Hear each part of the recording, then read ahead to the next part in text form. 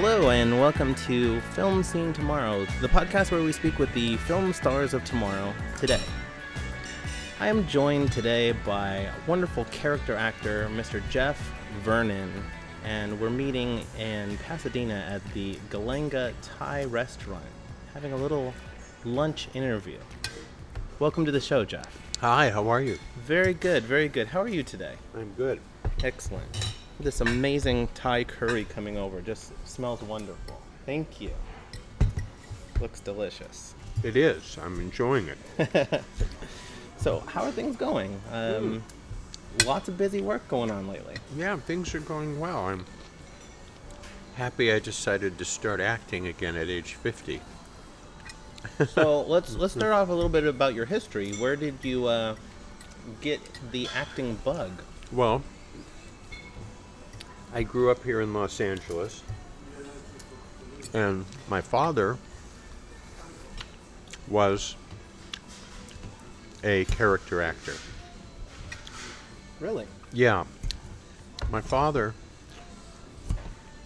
was actually under contract at RKO Studios in 1942. Oh, wow. Right at that pivotal point when they're blowing Right, up, too. Right. He was born in Boston, and when he was 17, he decided to move to New York to be an actor, which was somewhat brave at that time. And he got cast in a show on Broadway called Best Foot Forward. And his name, by the way, is Glenn Vernon. And at that time, the studios out in Hollywood, they would send people to New York to look at shows. Scouts. The early casting scouts. Right. And if they thought someone had a certain look or whatever, they would invite them to Hollywood to do a screen test. So they sent someone back to New York to see Best Foot Forward, and someone saw my dad, and they invited him out to Hollywood. And he was signed to RKO Studios, and he was very young. He was like 18, and he was very handsome. He was really good looking, and he made quite a few films at RKO, mainly B films. But the first film he did was starring another actor whose first film it was, Gregory Peck. No kidding. Yeah. Both on the same one. Yes, and it was a war story. And my dad played a Russian soldier who was allied with Gregory Peck, and you know, they had scenes together. And so you would think because of that I would have this really strong bug to be an actor. But even though that's what my dad did, growing up, I kind of had a knack for drawing. Oh, okay. So I actually ended up going to Art Center, College of Design, and I did pursue acting in my 20s, and this was a long time ago, pre-computer, pre-websites where you could submit for casting through the web. I mean, these were the days when you'd buy Backstage West, this paper, and you'd look through it, and if you liked something, you'd have to send in your headshot and wait to see if you heard anything. And I did it for a few years, and not much was happening, and I thought, well,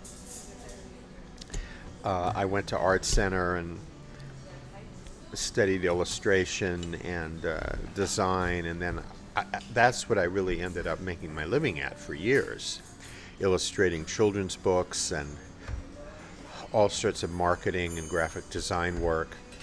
And then when I turned 50, I always kind of was interested in the acting. Even during those years, I would occasionally do small theater plays around town, and I took classes. I mean, so many acting classes since 1980, I can't even tell you. And always loved it. And then I decided when I turned 50, I was like, gosh, I don't know. Before I get too old and falling apart, you know, maybe I'll just get this one last shot here and Last big hurrah. Yeah, so I decided to start doing it again, and I found that older, there are all sorts of interesting parts now that I could do, you know, more character type parts. The doctor, the lawyer, the weird neighbor, whatever it happened to be. So I got back into it at 50, and I've been doing that now 11 years. So a lot of my friends, you know, that are nearing retirement, you know, they're like, Jeff is 61 and he's pursuing acting. He obviously has gone insane. But well, you're also kind of living your passion, which, you know, I've always said with all of the filmmakers and people involved in film that I speak about, you have to do if you want to be a part of the industry. You do it for the love of the work. oh yeah, absolutely. Absolutely. I mean, at this stage of the game, I really have no interest in being famous or being a celebrity. I'm like, you know, if I'm just able to act in whatever it happens to be, that'll give me enjoyment. Mm-hmm.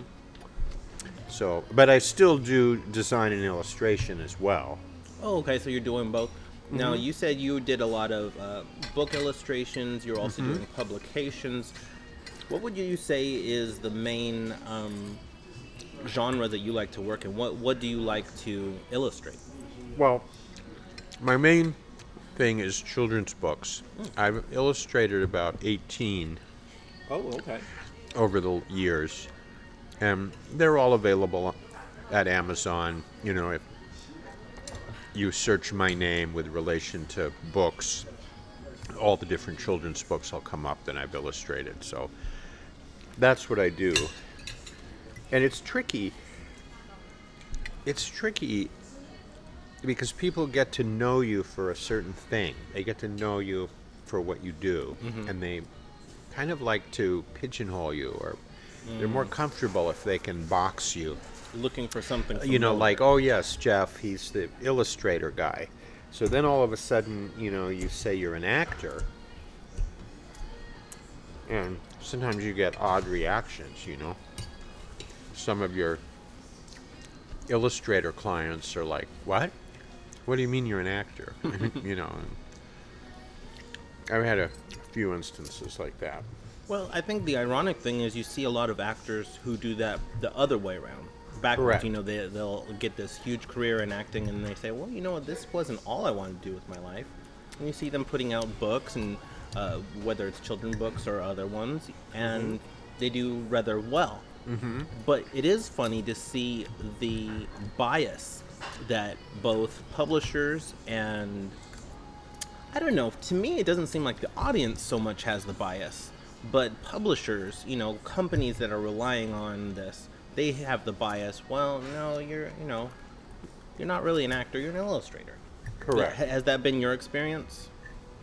Yeah, that's true. And sometimes if someone is a really well-known actor to the point of being a celebrity, if they try to come out with some paintings or a book or whatever, you know, the critics are usually really critical. You know, they're like, oh, God, here we go.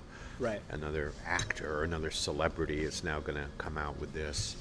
And lots of times those people were doing that long before they became a celebrity or the name. They just that's what they were doing, and they had a great love for it. So it's tough keeping the plate spinning on the sticks, like the old Ed Sullivan show, where you'd see the guy would spin the plates on the sticks and try to keep the plates from crashing. So that's my life. So how many plates do you have up in the air right now? Well, I have not too many. I only have 3. I have 2 children's books that I have 4 plates. I have 3 children's books that I'm working on.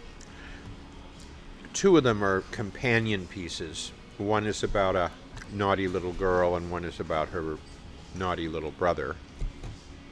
And I'm illustrating those simultaneously. And then I'm doing another children's book about some little kittens that are teeny tiny little kittens that you have to look at with a magnifying glass. Oh, how interesting. Yeah. Now, I'm not involved with the writing of these at all. They're all written. Oh, okay. And then the authors, are either referred to me or they research online and they approach me. Mm-hmm. And then I do some sketches, and if they like what I come up with, then I end up doing the gig. If they don't like what I come up with, well, then, they move on, find someone else. So, but I'm doing those 3 books, and then acting also right now. So I would on a few things. I would imagine with these books that you're illustrating, it's a lot of hurry up and wait kind of situation. Yeah, it's somewhat time consuming because I'll do an illustration, I'll sketch it out in pencil, and then I'll scan it and I'll send it to the client. And, a day or two will go by, and then I'll get an email. Oh, looks good, Jeff. And they'll have, changes, quite a few sometimes, so then I have to redo the drawing. It's back and forth like that, so it takes time. And then once I nail the look, then I'll do it really detailed in ink, and I'll email them that, and they say, yes, that's it, and then I'll go ahead and paint it. Oh. And then I have to do that for each one, and sometimes there's 40 illustrations in a book. Right. So it's a rather long, drawn-out affair. And then if you're disappearing for days here and there, if I'm doing an acting thing, then I'll get emails. Jeff, just wondering on that most recent illustration. So a lot of my family background is in the physical arts like that.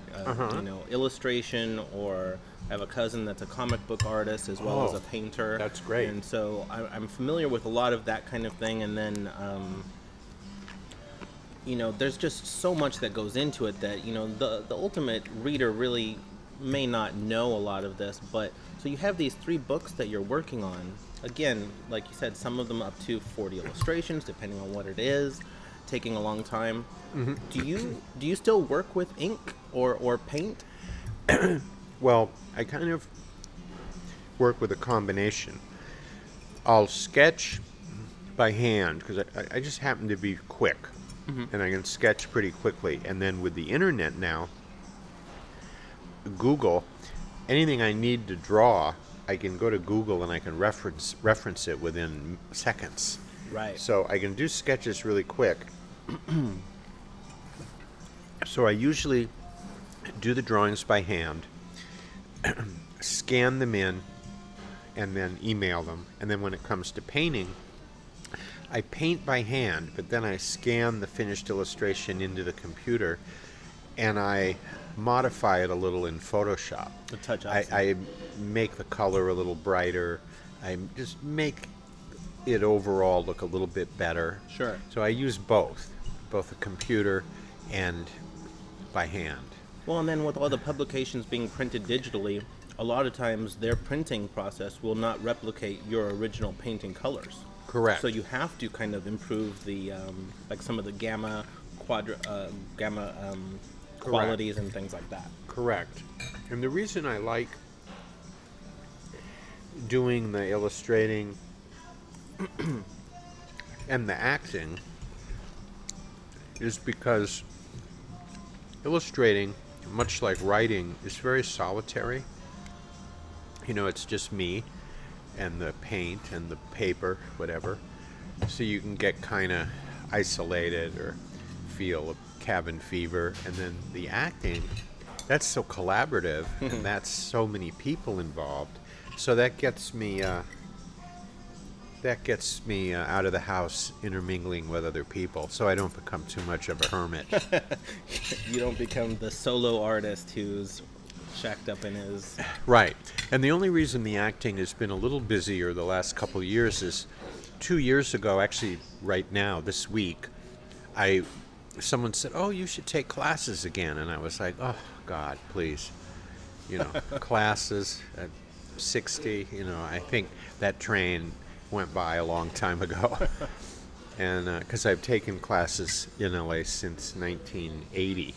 Sure. So you 30 some odd 35 years ago, and one of my early classes was actually with Stella Adler, and she was still living. And I was horrible. I got up and I was doing some scene, and she goes, I'm going to have to stop. I'm going to have to stop you, Jeff. Oh, no. I can't bear to look at you another moment. Oh, no. So hearing that from Stella Adler was rather crushing. I just figured, well, I'll just leave and go die now. Strong dose of reality. Right. But I got better. But anyway, so 2 years ago, someone said, yeah, there's this new school in North Hollywood, and you should check it out. It's owned by the actor James Franco, is starting it. And I knew who he was, of course. And I thought, well, he's so popular and now of the now.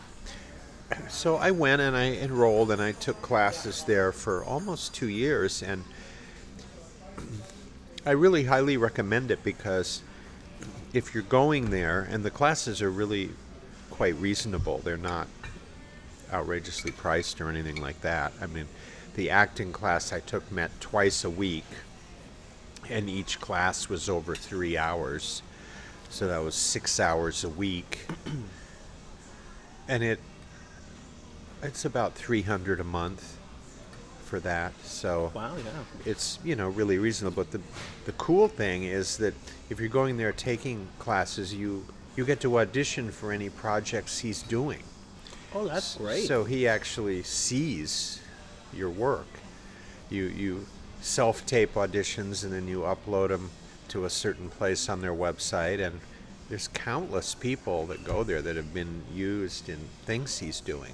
How cool. So it's a great segue into yeah, that so it's a segue. I mean, I didn't necessarily do it with that in mind, but Sure. I went and I learned a new technique, and as it turns out, I took 2 classes that he taught, and that was a great experience. And I've been in a few things that he's done. So, small little tiny parts, but hey, it's Anything. cool just to say I was directed by James Franco, this young 30-something kid, directing the old man, and he knows what he's doing. So, well, it's the old adage to me is still as significant as ever, that there's no small parts, yeah, just small actors.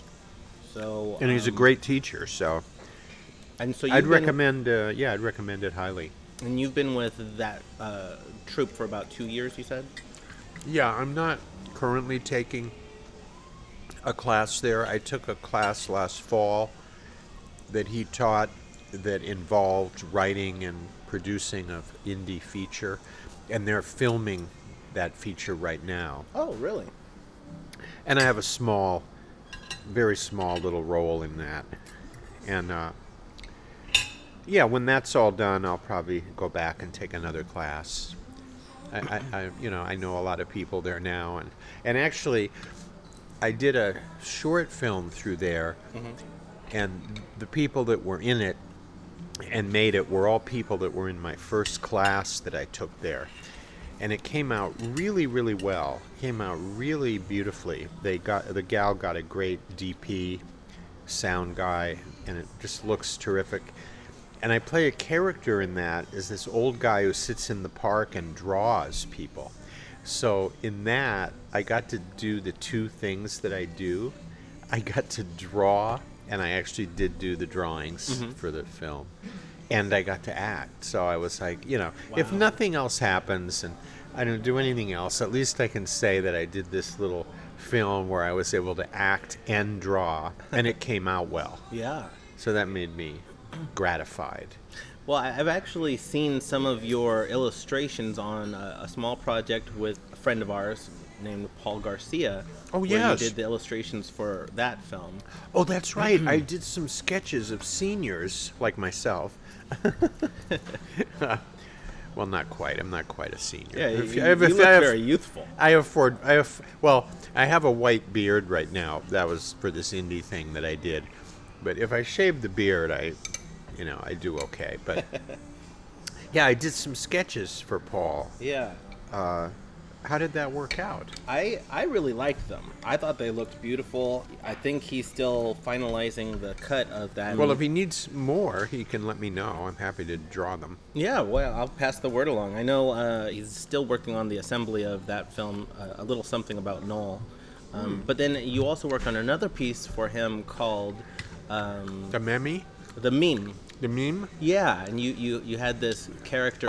Yeah, I'm a man on the street. Yeah. Just a moment, I come out and accost the lead and start asking him of all sorts of stuff. I love that. I'm like an obnoxious tourist type. Well, it's great because it's so believable. You know, the first thing out is you got your phone and right in his face, and it's.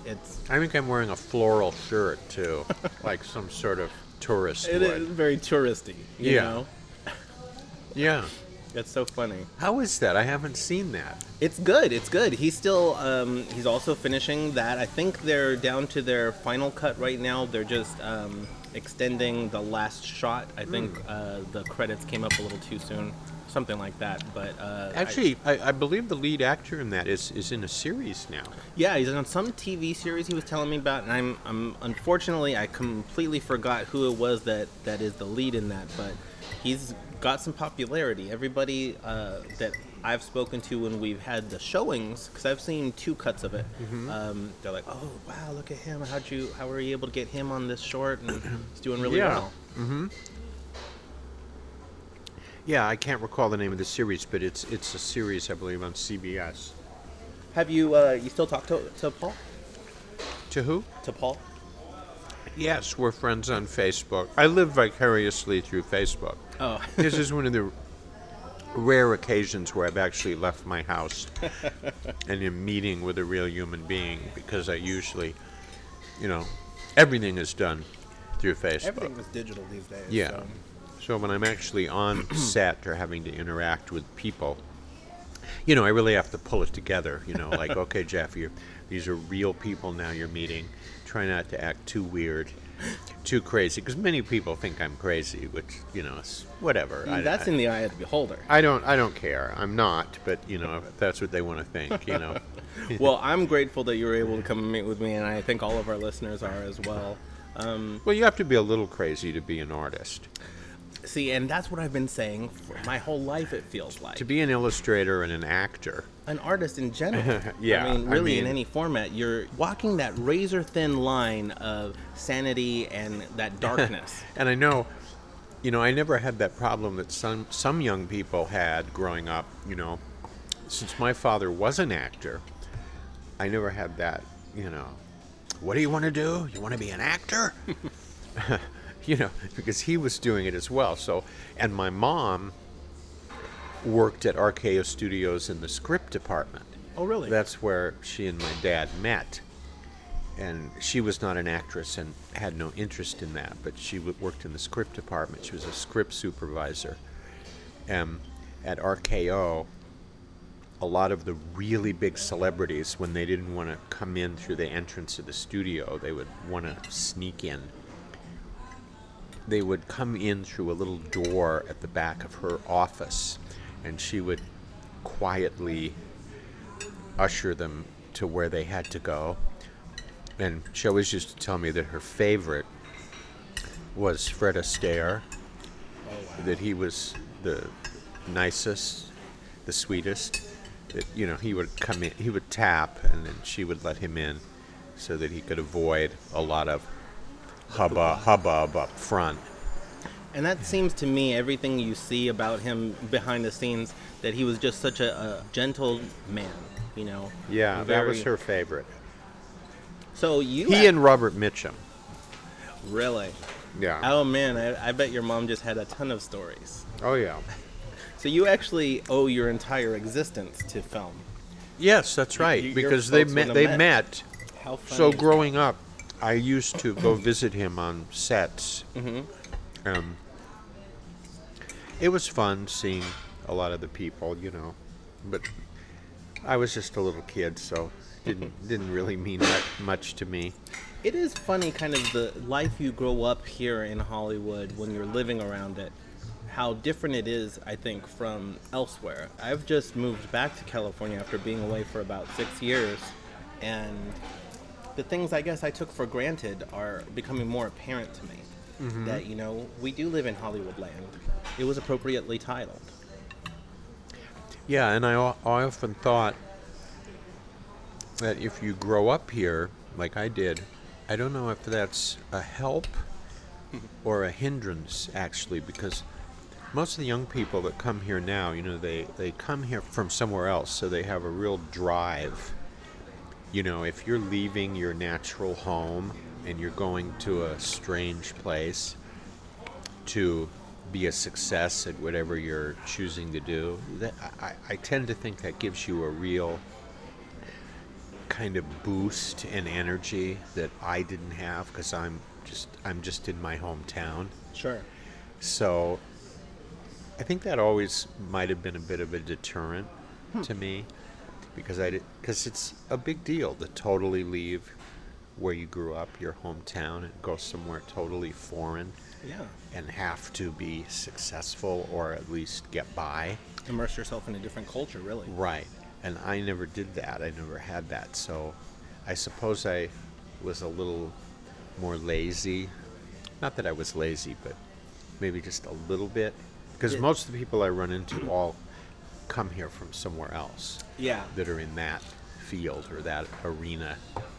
And it's the classic story, you know, you go to Hollywood to get discovered, make it big, and there's nothing wrong with that. Again, that's the American dream, you know. That's what you have to do. Start from the bottom up, and I think it's wonderful when people try, and it, again, goes back to what I was saying earlier, it's just your passion. If you're following your passion, then any success can be a huge success. Oh yeah, you have to do what you like, and now, I figure now at this stage of the game, if I can't do what I like now, when am I going to do it? That's it. That's it, exactly. I mean, you know. Make yourself happy, you know. Yeah. So tell me about, we've been speaking for a couple weeks now, and you were telling me about this film you were working on about Hemingway. Yeah, a fellow that I did something with a couple years ago. It's a indie film, low budget, and it's about a young writer who's trying to write his first novel, and he's having trouble, and he's living in Idaho, and he has a chance encounter with Ernest Hemingway, who was living there at the very end of his life, and they happen to meet. So I have a few scenes in it playing Hemingway, the last few days of his life, actually, before he killed himself. So it's an interesting role. Was it a super period piece, or was that kind of less of a part of it? It's 1961, but there's not a lot of focus on that to the degree of like Mad Men or something like that, because it's mainly interiors of his home, it's kind of a ranch home, and exteriors outside in the kind of woodsy area of Idaho. So there's not a lot of period recreation required. The film has a very low budget, so they didn't really do whole city street recreations with all the 61 cars. But there's little touches here and there that you can tell. How is it for you stepping into such an iconic character? Every high schooler knows Hemingway. Well, about as, different from me as you could get. So that's why I didn't even understand why he kind of wanted me to do it. But I did. I grew the beard in a little and read up a bit and, went hunting. No, actually, I didn't. I don't hunt. That would be real dedication. No, I didn't. I didn't go hunting or fishing or do any of those things. I didn't even drink. I had one beer, I think, to celebrate. one beer, but he was known for all those things, so it was interesting. But I guess at the very end, he wasn't quite that person anymore, as he was starting to have some health issues, and it's rumored that he was beginning to get dementia and he wasn't writing anymore, or he was having trouble writing. So I'm playing him more or less at a rather weak part of his life, the downfall part, which was interesting. But trying to retain the bravado. Sure. The Hemingway that I think we all kind of have in mind. Yeah. Did you do anything specific to get into character? There are a few videos actually on YouTube of him speaking, and I watched those and read The Sun Also Rises Again, and that was about it. Read up on him and some stories. There's a lot of crazy stories. You don't know if they're true or not. Of him and all his cronies and just getting into fights and loving to fight. Let's go outside. Let's fight. It's not really me. I just got into that mindset, of being like a real macho kind of ball buster. Yeah. Yeah, I mean, speaking with you seem, you're a very kind of friendly man, very easygoing, easy to speak with. And if he were sitting across from me right now at lunch, it would be a very different experience. I don't think he'd speak to you. He'd probably just punch you in the face. Let's start it. Let's get it thrown down, James. Yeah, actually, I don't speak a whole lot actually in it. It's minimal because I don't think he was necessarily the most, garrulous, verbose person. Yeah. Just go on and on and on. So hopefully they put it together well. I'll be excited later this year, I hope. Where are they looking for a release time? Are they still in post? Well, it's yes, and I guess they're looking to do the film festival route, and then. What's the name of the piece you're in? The working title of it is Hemingway Rising. Whether that's the final, I don't know. Yeah, I mean, you can never tell until it's finally released. Correct. I mean, if he's passing away, that almost seems like the antithesis. Well, I know. I don't know if that's what they had in mind. So if I was in the marketing, I would be like Hemingway Falls. Yeah, right. I guess that would be more of an accurate title, but maybe they decided, well, let's take the more esoteric, heavenly approach. It is a very engaging title. Yeah, because it's interesting. It's interesting. So that'll probably be what they keep the title as. So, I'm done with that now. They told me not to shave yet, though, because I may have a couple little things I have to do. Some Pickups.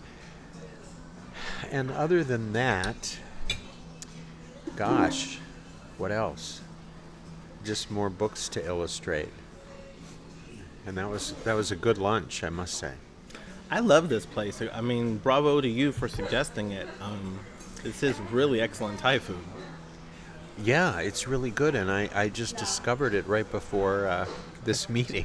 Just before we got here. Well, I thought that this inn might have had a little place that we could meet. But when I got to the inn, I saw that it didn't really. But then I noticed this place right next door, and I thought, well, this will probably work. And it's kind of connected to the restaurant. Mm-hmm. So it worked, right? I think this is great. Very nice environment. It's not overly crowded. Yeah, it's quiet. Mm-hmm.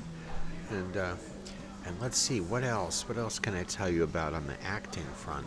Well, since I still had the beard, I was lucky to work last week. Very small little thing in this film that's being done, and it's a period piece set in the 1860s. So when you have a beard and then you put on the 1860s wardrobe, the long waistcoats and the puffy ties, you tend to look perfect immediately. This fits right in. Yeah. So I did that last week, and I was filming at this museum near downtown LA called Heritage Square. Oh yeah, that was a really interesting place. We were just speaking about that before the show. Yeah, it's a great place for filming a period production. It's 8 or 10, I'm not sure, old Victorian homes that were moved from their original location here in LA to this small park area near Highland Park. And then the homes were all refurbished inside and out. And you can go there, I think it's $10, and you can go on a tour. They take you through all 8 of the homes. They have like docents and stuff? Yeah, they have docents that are dressed in the period costume. And they take you through each home, and you go through the whole home, downstairs, upstairs, and they tell you who lived there at the time that the house was in its original location. So it's really interesting, and I guess they rent out the park to production companies. And I know this film I worked on was through the school I mentioned that I was at, Studio 4, which is the school that James Franco started. And he's used it before, because he does pieces that are period. So I guess that's how they knew about it. So it was fun being there dressed in 1865 clothing. And well, and then here you just came off of doing Hemingway in 1965. Yes, 100 years before. later. And that was interesting. It's interesting how wardrobe affects. In that, I wore a white shirt. He tended to wear white short-sleeve shirts a lot, Hemingway. So I'm wearing this white short-sleeve, kind of billowy shirt and khaki trousers. And, you get into the outfit and you look at yourself in the mirror and you're like, yeah, okay, it's kind of working. Do you find that getting into the wardrobe actually does improve the character? Oh, yeah, absolutely. Yeah. Because then you don't feel you're yourself anymore. You're not wearing your usual clothes. Right. And you're wearing clothes that the other person would wear, and all of a sudden it's much easier to become the other person. It reminds me of, I'm completely forgetting the actor's name. I think it's Jeffrey something, who had played the Austrian king in Amadeus. And he was in all of the full wardrobe, and he said that the wardrobe itself pulls your shoulders back, makes you sit up straight, right, and you feel very regal. And he found it very easy to get into that character. Well, it's funny, when I was wearing that 1865 slacks and shirt, and then you'd wear a vest over the shirt, and then a tie, and then the jacket over that, the waistcoat. And when you get all dressed up into all that, you feel much more formal. And I think back to the days when that's how everyone used to dress, just in their day-to-day, right, lives.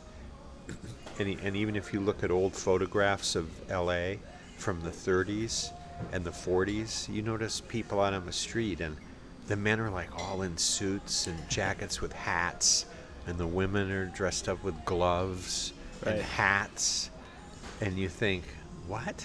Yeah. Just to be doing their day-to-day and go to the market, you would be all dressed up like that. It's like, wouldn't that be tiring? You have to do that every day. But I don't know, you feel a little different. Yeah. You feel a little more formal. So maybe everyone acted more formal at that time, or more polite. I don't know, because you're dressed in there's a rigidity. Everyone's a little more. How when you're all dressed up, you feel a little more rigid, and yeah, definitely. So I don't know. Somewhat, probably the 60s. This was the 60s when everything just loosened. Yeah. And then into the 70s, and the now clothing became very loose, very simple. Yeah, now it's casual, and Well, I think it goes hand in hand with how communication is too. Intercommunication is so informal nowadays, and you see the progression or the digression of it, I would say, of the formal of speech. I mean, speech in written words. Specifically, I love writing letters by hand. Nobody does that anymore. And Well, then not many. no. And then it's even been reduced more to texting, which everybody abbreviates everything. And I think it's one of those Right. things that's been lost. Some people don't even like really speaking on the phone much anymore. Right. Speaking. Right. They'll do everything with text. Or if they do have to call you, it'll be really brief. Right. Well, what happened to the conversation? And It'll be really brief And now. I really do think it goes hand in hand with how we approached life, how we treated even simple day-to-day things, like you said. Going along with what you were saying about the clothing things, I remember my entire life growing up watching I Love Lucy. I love the show. And I just recently realized that in the first couple seasons, Desi Arnaz was the same age I am now.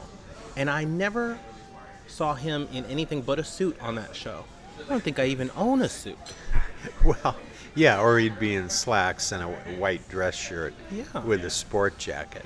And I always thought, this guy looks so sharp. He's very adult, very manly, and A you know, different era. It was. Of course, I guess conversation still goes on now between families, via Skype. You'll have a Skype conversation. That'll be more like the old phone conversations, Right. where you're all talking about what's going on. And, but if you just call someone on the phone, generally now, for me, it's brief. It's Yeah. like, okay, I'll be there in 10, and I'll probably text that. Right. So, in fact, we had a conversation prior to meeting here today. It was all done through text. I was going to call you, but Right. then I went, no, I'll just text them. And that has become the norm. See, I'm glad we're here and we're sitting and we're having an actual conversation. Yeah, we're actually conversing. It's what needs to be preserved, even if it's only for online digital replay. Online digital replay. Yeah, I did one of these a couple of years ago, and I was thinking of that this morning on my way here. I can't quite recall what the show was, but it was similar. It was similar. Yeah, I remember I talked about my dad in it, so that's what brought it to mind. That The other thing I wanted to ask you about was, what do you think about where film is right now? Because to me, it seems like the theatrical films, they're struggling. Well, it's kind of a double-edged sword.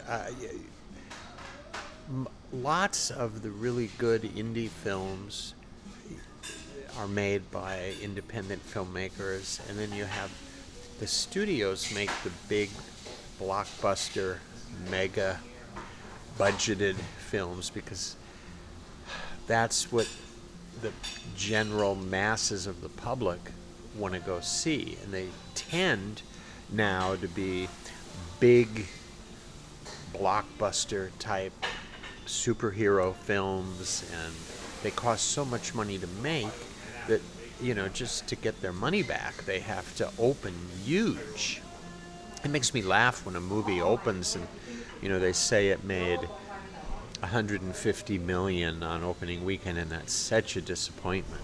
And I think back to when I was a kid, and if a movie came out and made $150 million opening day, I mean, that would be considered amazing. Right. So I think it's great those movies are out, and I love many of them, but I also really like the smaller films too, the independent, smaller film like the one I just did. The only thing is, those types of films, it's probably so difficult for them to get a theatrical release, Right. that if you don't have an actor of huge notoriety and popularity in it, you're more than likely not going to get a theatrical release. And even if someone is a known celebrity, I know of some celebrities that are big stars, and they'll choose to do a small indie film through their production company, and they'll just get a release in one or two theaters in Los Angeles, and Right, small maker. and it'll play, for one weekend or something, or a week if they're lucky. So it's definitely different than it used to be, in the old days of the studio system. Of course, at that time, the studios would turn out a lot of movies too that were really small little films, and a lot of them weren't necessarily great. And they would get into the theaters, but a lot of that was because at that time the studios and the theaters were linked. Right. And they would make a film and then it would automatically get into the theater. But it's a different world now. So I think all the current things that are being done are fantastic, actually. But it would be nice if some of the big movies that came out, opened at the Chinese, that they weren't all necessarily these big superhero. It would be nice to see a film of a different genre opening Right. in a theater like that. There probably are some. I'm just not totally. Well, I'm a little out of the loop. Yeah, with, nobody's talking about it, and so I honestly can't think of any either. It's another thing that I've said on the show several times, and I'm sure you listeners will know. The superhero pictures have taken over the industry, and that may be an entire topic unto itself, but the big thing I think that you had said that struck me is, you're right, though. Studios used to not only do huge pictures, but they'd also do smaller ones. yes, And small pictures. You don't see that anymore. In the 90s, when the independent film production companies started picking up where the studios left off, because they were failing again, similar to how they were in the 50s and the 60s, the death of musicals. Now there's no longer these pretty good large studios doing independent films. There's a bigger gulf now between the studios and the independents. Yeah, and the independent type film, they'll premiere on Hulu, or they'll be on HBO, or they'll be on one of the cable platforms. And that's where you'll find films that in the old days of Hollywood would have been considered more the middle of the road films. But that's okay. But it would be fun. I'm trying to imagine what it would be like to go to the Chinese theater and be watching one of the shows that's so popular now on one of the platforms as a film. Sure. That would be quite an experience. Whether we'll ever see films like that again on the big screen, I don't know. And there were films that weren't superhero films that were big films not that many years ago. I mean, I remember one of my favorite films, it's over 20 years ago now, is L.A. Confidential. Yeah. And that's a great film, and that's not a superhero film. That's a detective yarn. And that opened on the big screen in big theaters. And I remember when that hit, it was almost a surprise how well the public took to it. Oh, they loved it. It was a great film. It's a great film. It deserves its notoriety. Right. But I'd like to see that type of film, not that it has to be a detective yarn. Yeah, sure. But that type of film opening again on the big screen. Yeah. Not, that doesn't have a superhero in it or tons of explosions and, lots of CGI and things lots like of CGI. Now, a movie that just opened, which I saw and is amazing, is The Jungle Book. Oh, is it good? So go see The Jungle Book. This is Jon Favreau as the director, Yes, who's a it's fantastic fantastic. director. It's fantastic, and it's not superhero. There you go. And I remember going to see the Disney. Well, this is Disney as well. Yeah. But I remember going to see the 1967 Jungle Book when I was a kid. The animated Jungle Book, and this new one pays tribute to that in a lot of ways. But it's got all the new modern technology that brings it to another level. The whole jungle is created by computer, from what I understand, and all the animals, and it's excellent though. So there you go. There's a movie out right now. It's not superhero, and I think it's going to be a big hit. I hope it's really well done. Now, I haven't seen it yet, and of course, I'm familiar with the animated Disney version. And I also haven't ever read the book that it's all based on. Do you feel that it's overly influenced from the animated film? Because I feel Disney kind of does that sometimes. Well, it's interesting. There was a version of the Jungle Book made way back in the early 40s. in Hollywood, in the old days of Hollywood, called The Jungle Book, with this really popular actor at that time named Sabu. And I remember seeing that on Turner Classic Movies once. It's full color, beautiful, but it doesn't have the element of the Disney version with the songs, Bare Necessities, and all that. Sure. And it's excellent. And I think this new version did a pretty good job of bridging the feeling of that old 40s version, the adventure out in the jungle, with the animals singing, and that I think it was, personally, it was blended pretty well, and it works. But I don't know how many people remember the old version from the early 40s, The Jungle Book with Sabu. You know, look it up on YouTube. You can see clips from it. The sad truth is that's a fact of most of the great classic films. And I hate to sound like one of those people, well, the next generation doesn't appreciate what came before, but it's true. Well, it was interesting in the recent SAG Awards when Leonardo DiCaprio won for The Revenant, and he did mention the old stars of Hollywood. Yeah. And he mentioned that when he was young, he watched lots and lots and lots of films. And he paid tribute to them in a way when he said, "We all stand on the shoulders of giants."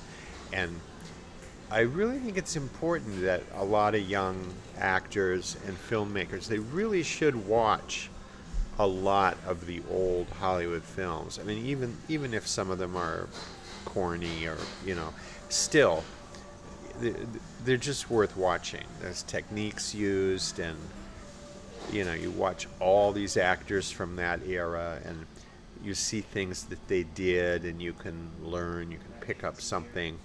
I mean, I've been around so long, I remember all those films. I consider it a help that I've seen all those films. I remember all those films, and and they show them at the New Beverly Cinema. Yeah, you got to go there and watch. Well, I mean, I remember going out to the movies used to be such a big deal. Now, it's still a big deal. Like, you go and see The Jungle Book opening night, but I remember, I'll just throw out a couple movies that I saw the Saturday night they opened in LA. I saw Jaws that way. I saw The Exorcist that way. Yeah. I saw Alien that way. So many movies I went and saw open. Rocky, the original.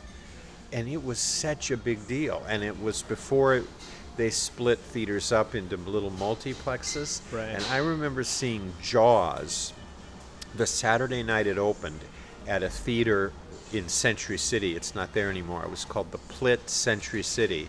And the theater was like the size of the Shrine Auditorium. And the screen was like this enormous screen. And you see Jaws in a theater that big. Yeah.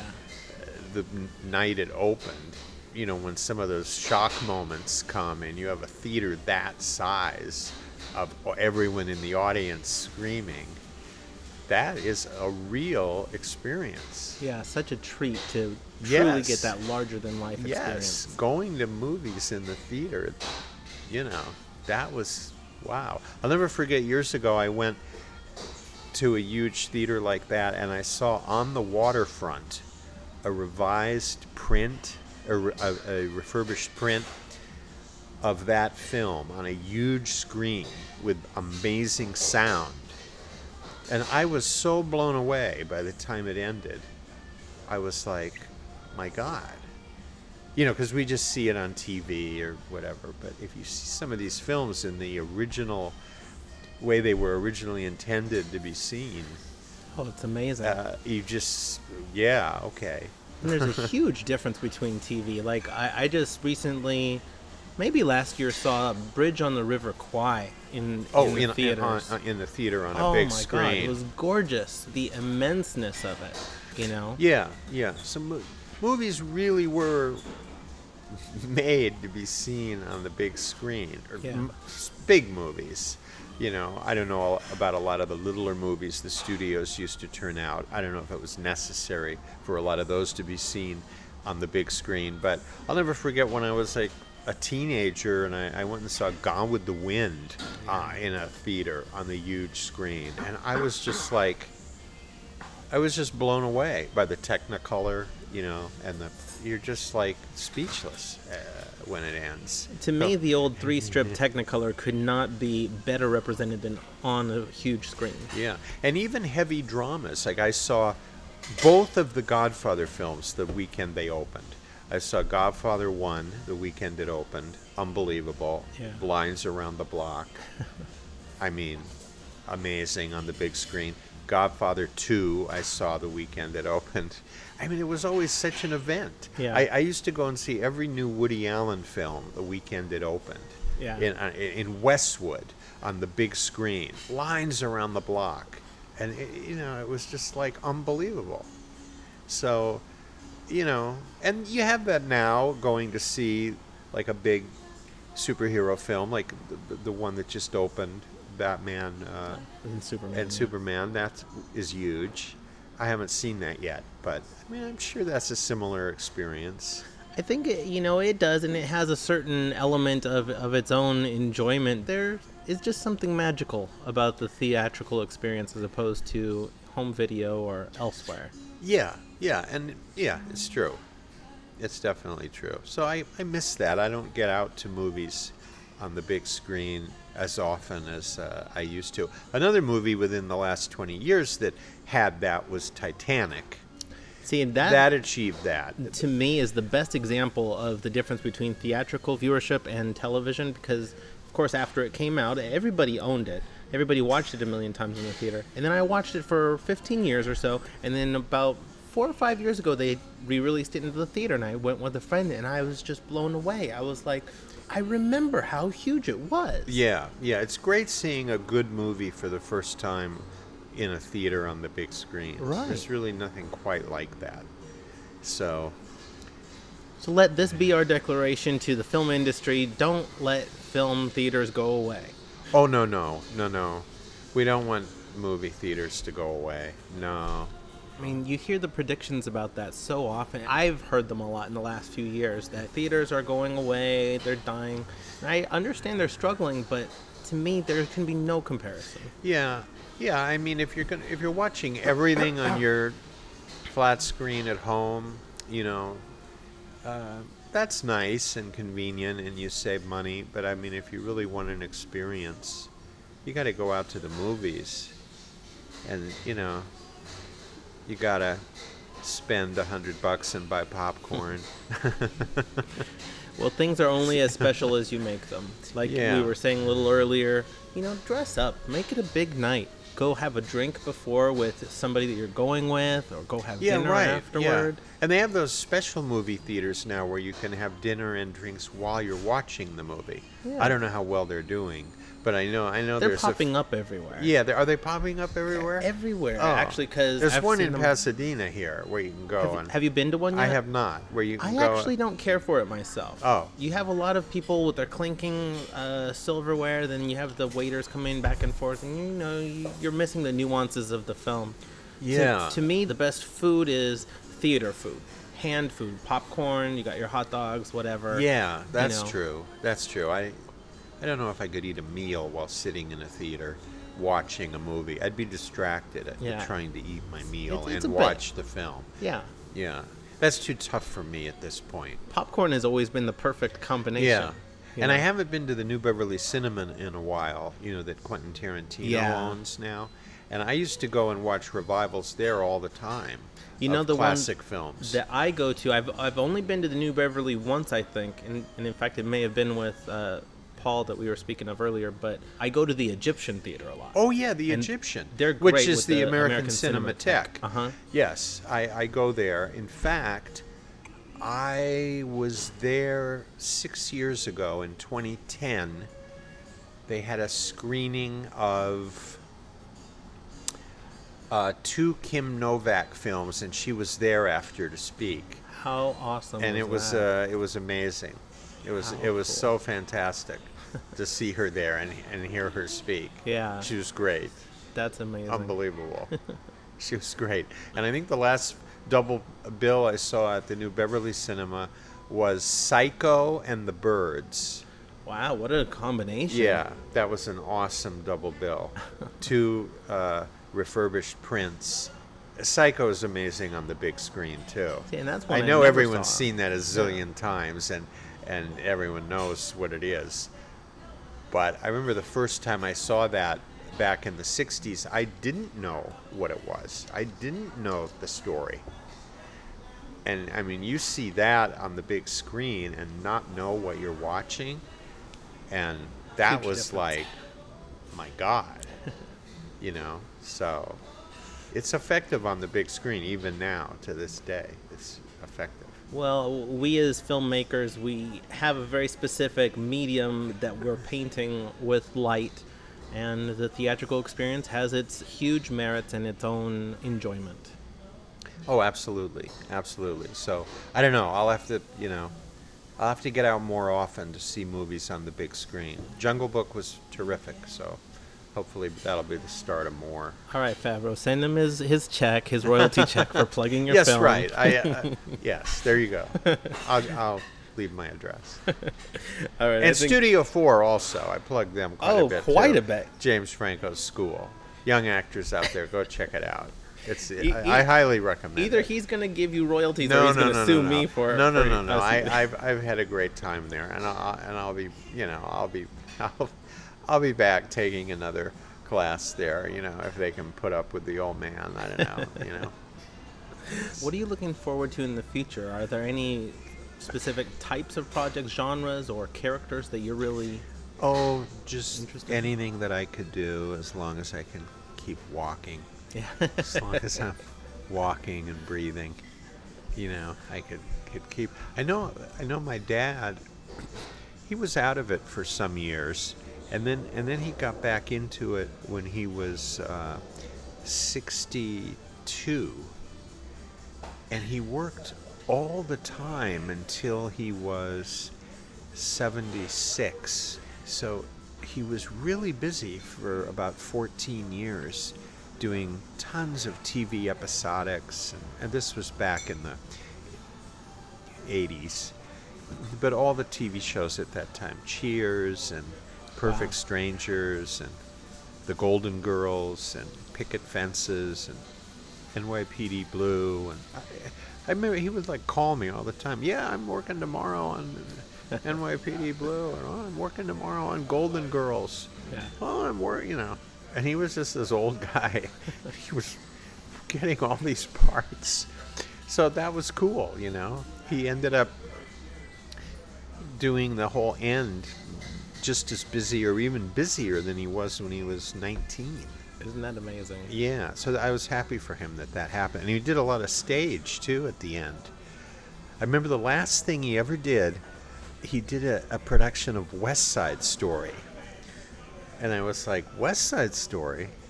And he was 75 at the time. I go, well, Dad, what are you going to be, a shark or a jet?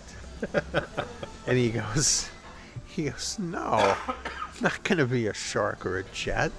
I'm going to be Doc, the old guy that runs the little malt shop or whatever where the sharks and the jets meet all the time.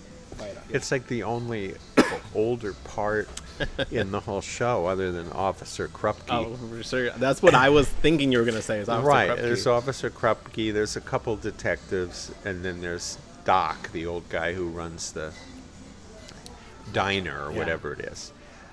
And I went, oh, yeah, of course, that's right. And he doesn't sing either, that character. Oh, okay. So he did that, and I remember going to see him doing that, and that was the last thing he did. I think he was 75 or 76, and even that, he used to have to go to rehearsal 3 days a week, and a grind, Yeah. Even putting on a show is a lot of work. But if I can follow in his footsteps and be doing it at that age, that would be great. Yeah, definitely. Yeah, hopefully I'll, that would be a good way to go out. Just I think that as long as you're continuing to follow something and it's making you happy, that's the beautiful thing. And that's what I've always wanted from my life. I never wanted to get to the age where I couldn't, in my youth I was a photographer. I never wanted to not be able to have a shutter release, you know? Yeah. If I can still do things that are artistic, then I think I'm going to be happy. Yeah, and you have to, time goes really fast. Sure does. So you have to just do it. Sure does. The old Nike slogan, just do it. Just do it. I think it's a great slogan. Well, it's really good advice, actually. Mm-hmm. Because if you start to think about it too much, and I mean, unless doing it would create a genuine hardship, then, you know, you have to give some pause. But, yeah. No time like the now. Definitely. Yeah, you have to just do it. Well, Jeff, I'm just in awe of your point of view, your passion towards your work, and I think we're all looking forward to seeing some of your stuff coming up soon. Good. So thank you so much for being on the show. Oh, well, thank you. Thank you for talking to me here. It's been my pleasure. It's been my pleasure. And everyone, Jeff Vernon, character actor, we look forward to seeing his stuff coming out. Look for his illustrations online. You can check that out on Amazon, as well as his acting career. Lots of great stuff coming up. Join us next week for another episode of Film Seen Tomorrow, and thank you for joining us. Film Seen Tomorrow podcast is owned by CBTTF Recording.